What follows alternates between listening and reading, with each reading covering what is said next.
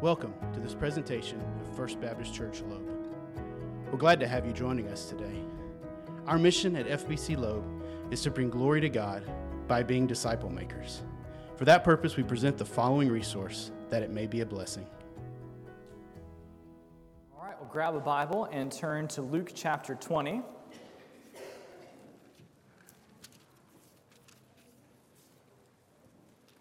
Luke chapter 20, and in case you use one of our pew Bibles, you'll find that on page 880.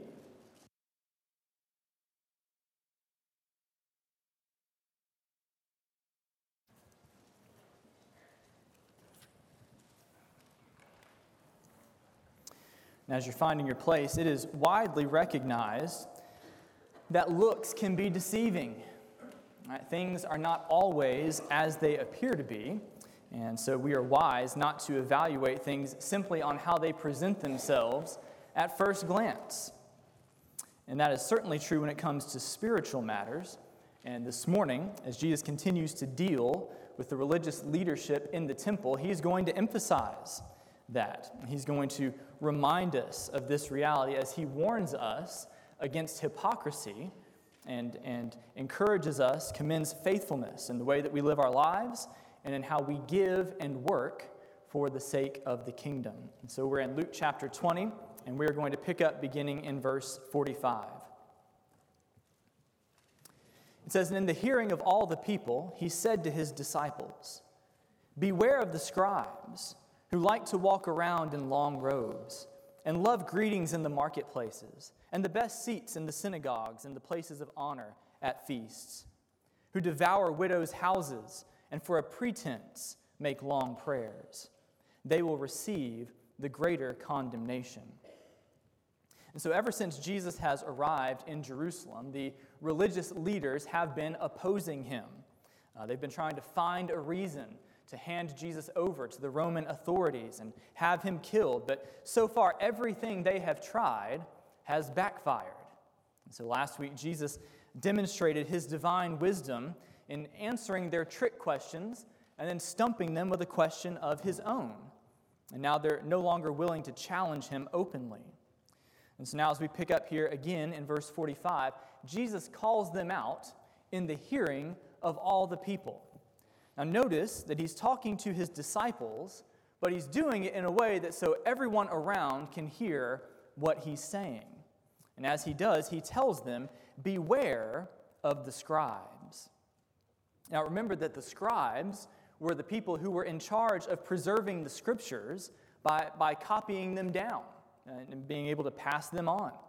And as they did that, day after day after day, they became the experts on what the Bible said. They became experts in the Old Testament law. And so naturally, they eventually served as teachers in the temple, and they also provided counsel in legal cases as to how the law applied to various situations. And so the scribes were some of the most revered people in the Jewish nation. But despite their status, Jesus tells his disciples to beware of them, to watch out for them, which implies that they are, in fact, dangerous. Now, specifically, Jesus explains that the scribes are insincere and hypocritical. Their motivations are not pure. And so, first of all, he criticizes them because they like to walk around in long robes. All right? And so, scribes had long white robes that they would wear that distinguished them from everyone else. All right? So, you never had to ask yourself, I wonder if that guy is a scribe. Because it was obvious, right? They have this long white robe, which causes them to stand out from everybody else. Now, of course, there's nothing wrong with wearing a long white robe. The problem that Jesus reveals here is that they like walking around like that, which implies that the scribes like being scribes because it makes them important. It's an issue of status for them. And so I remember when I was a kid, when All-Star season came around for baseball, I was so excited to be an All-Star, and I wanted everyone else to know that I was an All-Star. And so when I finally got my navy blue hat with the gold BC letters on the front of it, I wore it everywhere. I wore it everywhere that I went. All right, I wanted people to see me, and I wanted them to know that I was a good baseball player. All right, of course, you can understand a kid having a certain desire to be seen and to be affirmed, but it's another thing for adults, and particularly those who are supposed to be spiritual leaders, to have a childish desire for attention. And Jesus calls out the scribes here for wearing their uniforms so as to be seen by everyone. Next, Jesus says that the scribes also love greetings in the marketplaces. And so in the first century, if a scribe was walking by, it was customary to stand up as they passed as a sign of respect. And so you can imagine in a public setting, particularly like a crowded marketplace, you can just envision this wave of motion that happens as everyone stands and clears a path for a scribe to come through. It's pretty cool, right? You could get used to that kind of a thing. And apparently the scribes did get used to it. They loved seeing people move around because of them. Then related to this, Jesus also reveals that the scribes enjoy sitting in the best seats in the synagogues and the places of honor at feasts. As we've discussed before, that in an honor-based culture, seating in any type of public or social gathering was always done according to rank and status. It communicated who you were. And so the very least important would be all the way at the back or at the end of the line, and then it would work its way all the way up to the front, where the most important person or the guest of honor would be. And so pretty much wherever they went, scribes would get the best seats. They were the original VIPs. And this was another perk that they thoroughly enjoy. So clearly, it's good to be a scribe. And honestly, again, we could understand people getting caught up in all of the attention that they receive, maybe even starting to believe their own press a little bit. But then in verse 47, Jesus reveals a more sinister side to their arrogance. First, he says that the scribes devour widows' houses. Now, a house here doesn't refer specifically to a dwelling place, although that would be included. It would include everything that a person owned, their household, everything in their livelihood. And so Jesus reveals that the scribes go after the possessions of widows. It's not entirely clear what this means in terms of the specifics. It could be that the scribes charged widows exorbitant fees for their legal services, or perhaps they took advantage of their hospitality in some way. I remember in my church growing up, we had a dear elderly member who from time to time would forget that she had already given her offering for the month. And so she would sometimes write a second check or even a third, and our church secretary would have to track her down and remind her that she'd already given, and so we weren't going to deposit those extra checks. And perhaps something like that is similarly at play here. But whatever it is, what is clear is that the scribes are using their position and their authority to take advantage of vulnerable people for their own benefit. And Jesus is not happy about that. Right? This isn't simply a matter of pride. This is wicked. This is taking advantage of people. And finally, Jesus says that the scribes make long prayers for a pretense. And now, a pretense is something that is said or done to make something appear a certain way, when in reality it is not that way. And in the ancient world, prayer was usually spoken out loud, right? So if you're in the temple walking around, you would be able to hear other people praying. And the scribes pray. Boy, do they pray. They pray about everyone and everything. They use big theological words that nobody knows what that means, and they pray for a long, long time. And so if you happen to be walking by, you would think to yourself, man, that scribe is so spiritual. I wish I could be as holy as he is. And Jesus reveals here that that's exactly what they want you to think. That's precisely the point. When they pray, they're not communing with God. They're putting on a show. They are performing to be seen and heard by others to enhance their reputation. So the bottom line here is that looks can be deceiving. Right? On the outside, the scribes look like the ideal leaders for God's people. But in reality, they use religion in order to gain popularity for their own benefit. Right? What they do is not an expression of genuine love for God and for other people. It's a show carefully designed for their own gain. And we also see that this is not going to end well for them. Right? At the very end of the paragraph, Jesus declares that they will receive the greater condemnation. And so just as we've seen before, that there will be varying degrees of reward for faithfulness in heaven, and so there will also be different degrees of punishment for sin in hell. And these scribes who have abused their authority, who have spent their lives immersed in the Scriptures and know that what they're doing is wrong, they are going to receive the worst judgment of all. And so Jesus warns his disciples and anyone in the area who's willing to listen to watch out for the scribes. Don't aspire to be like them. Don't allow them to influence you. And now before we move on, if we recognize that looks can be deceiving, then we should take a moment to ask ourselves, in my own life, do my outward actions and activities match the reality of my heart? Right? Do I really want to be godly and pursue Jesus with my life? Or do I just want other people to think that I am? You see, there is an eternal danger in hypocrisy. And so we should do everything that we can to fight against it in our lives. And theology aside, this made me think this week that one of those practical benefits, one of the most practical reasons why active church membership is so important is because we need to be known by other people.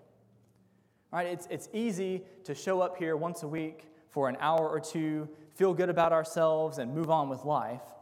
Right? But the call of discipleship requires us to invest in each other's lives. And when we do that, that takes time. And when we spend time with one another, the surface level imagery fades pretty quickly. Right? First impressions give way to the more complicated realities of life. When we spend time with people, we're able to see each other's quirks. We come to understand each other's strengths and weaknesses.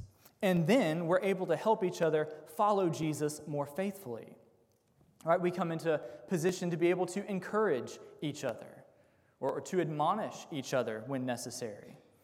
Right? Where there are opportunities for confession, forgiveness, prayer, support, love, repentance, and ultimately growth. And if you want to get a picture of what this can look like, then I would invite you to join in on our next discipleship class on how people change. Starting in a couple of weeks, it could change your life. Now, of course, this is not to say that we can't still be hypocritical, even in the context of close community with our brothers and sisters, but it's a lot harder that way. It's a lot harder to be hypocritical when we are actively engaged in each other's lives.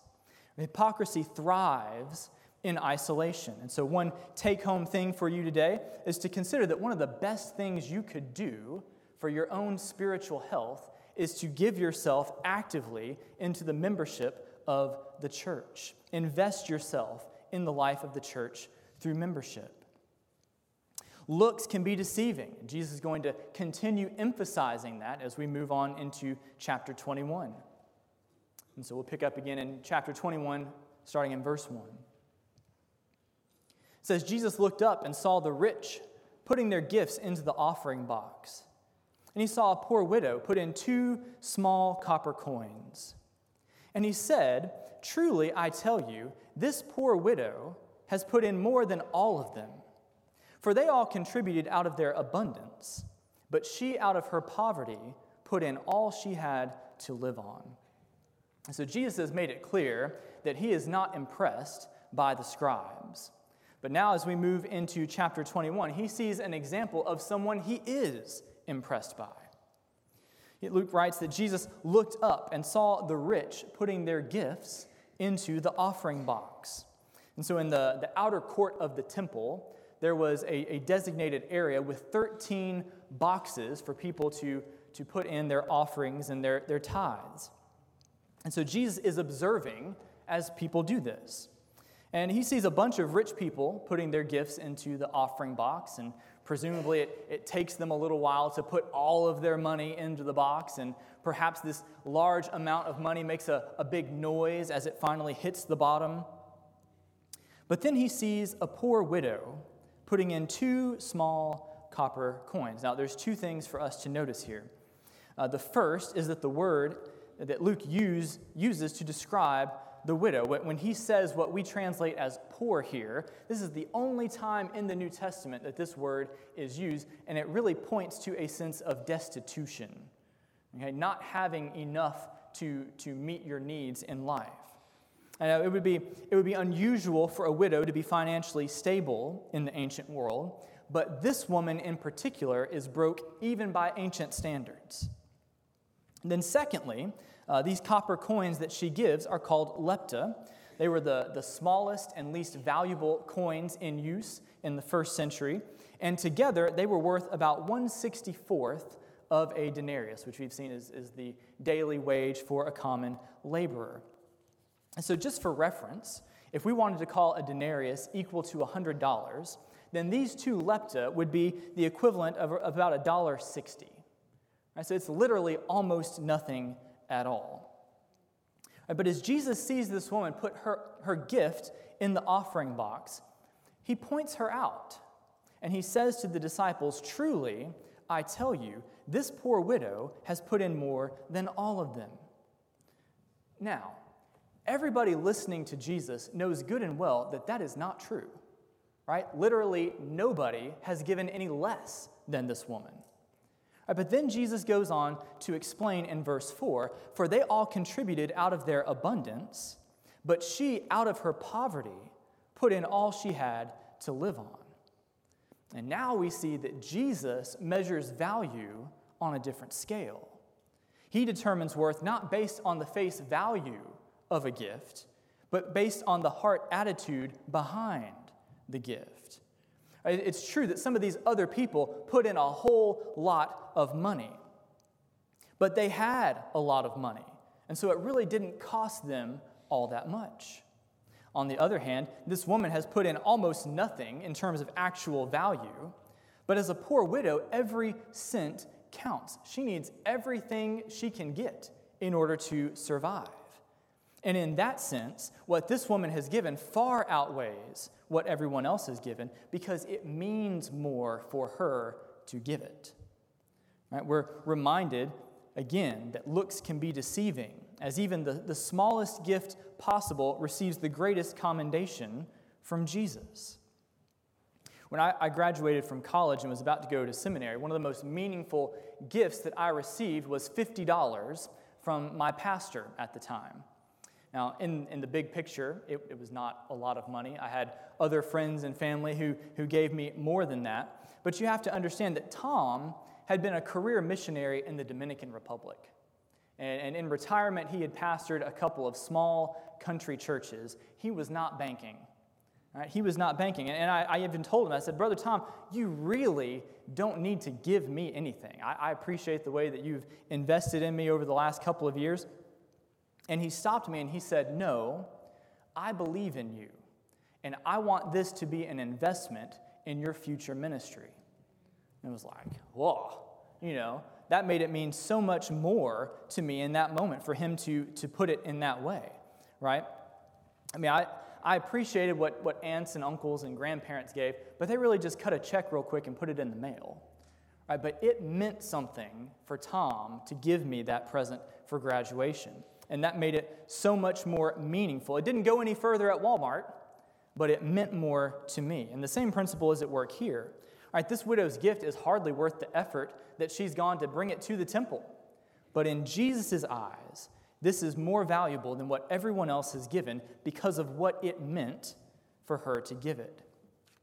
So as we think about this, it's always good for us to remember that we are never meeting God's needs. Right? As we give and as we serve and all these other things, there is never a circumstance in which we are helping God or that we are meeting a need that He has in any way that He would be dependent on us.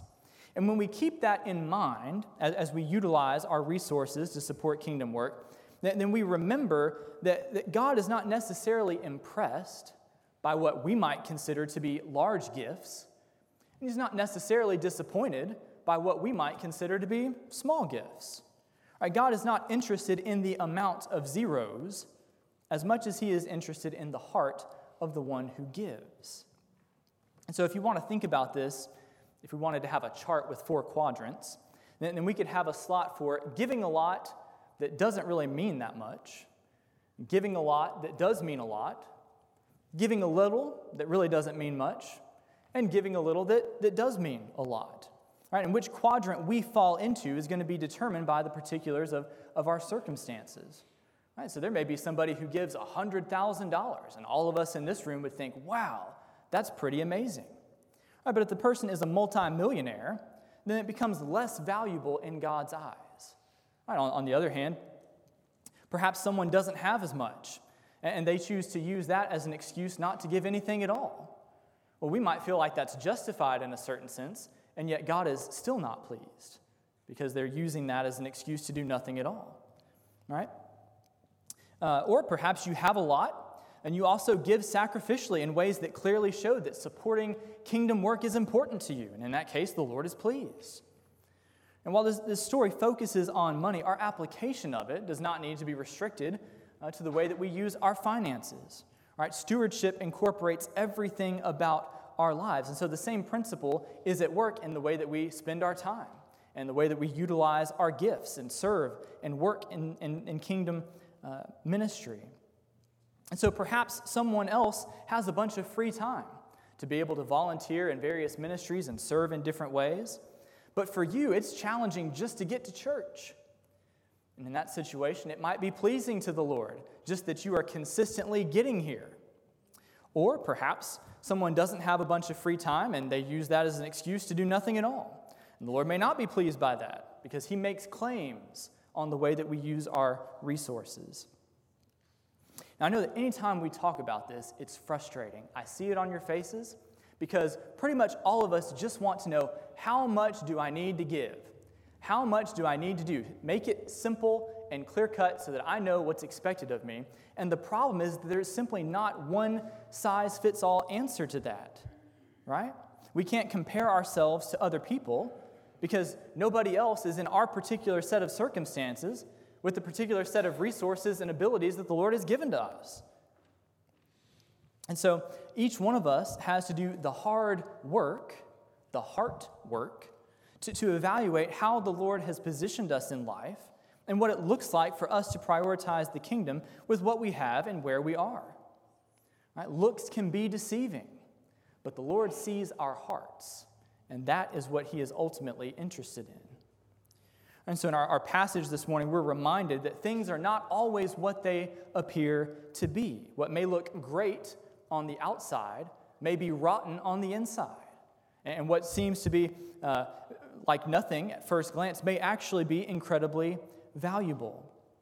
And so as we take some time to reflect on this text for our own lives, I would encourage us not to be presumptuous, not to answer the question too quickly and try to just move on.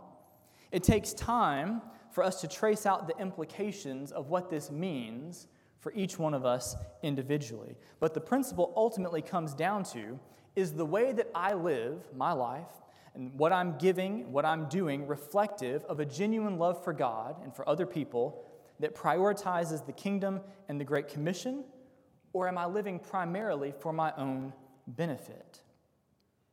Of course, we have to keep in mind that our living must always be in light of the gospel, right? The truth that for our sake, Jesus himself held nothing back and gave up everything to come and live and die and rise again as a sacrifice for our sins so that we can be saved, forgiven, and reconciled to God through trusting in what Jesus has done to save us. And we have to understand that apart from being transformed by the gospel, all of our lives are unacceptable to God, right? Our very best deeds are stained with self-righteousness and selfish motives. Right? So whether for the first time or the 10,000th, we need to press into the gospel and allow it to transform us from the inside out. This morning, in light of God's word, I pray that we'll make every effort to live authentic lives of discipleship as we fight against hypocrisy and pursue faithfulness. Let's pray together.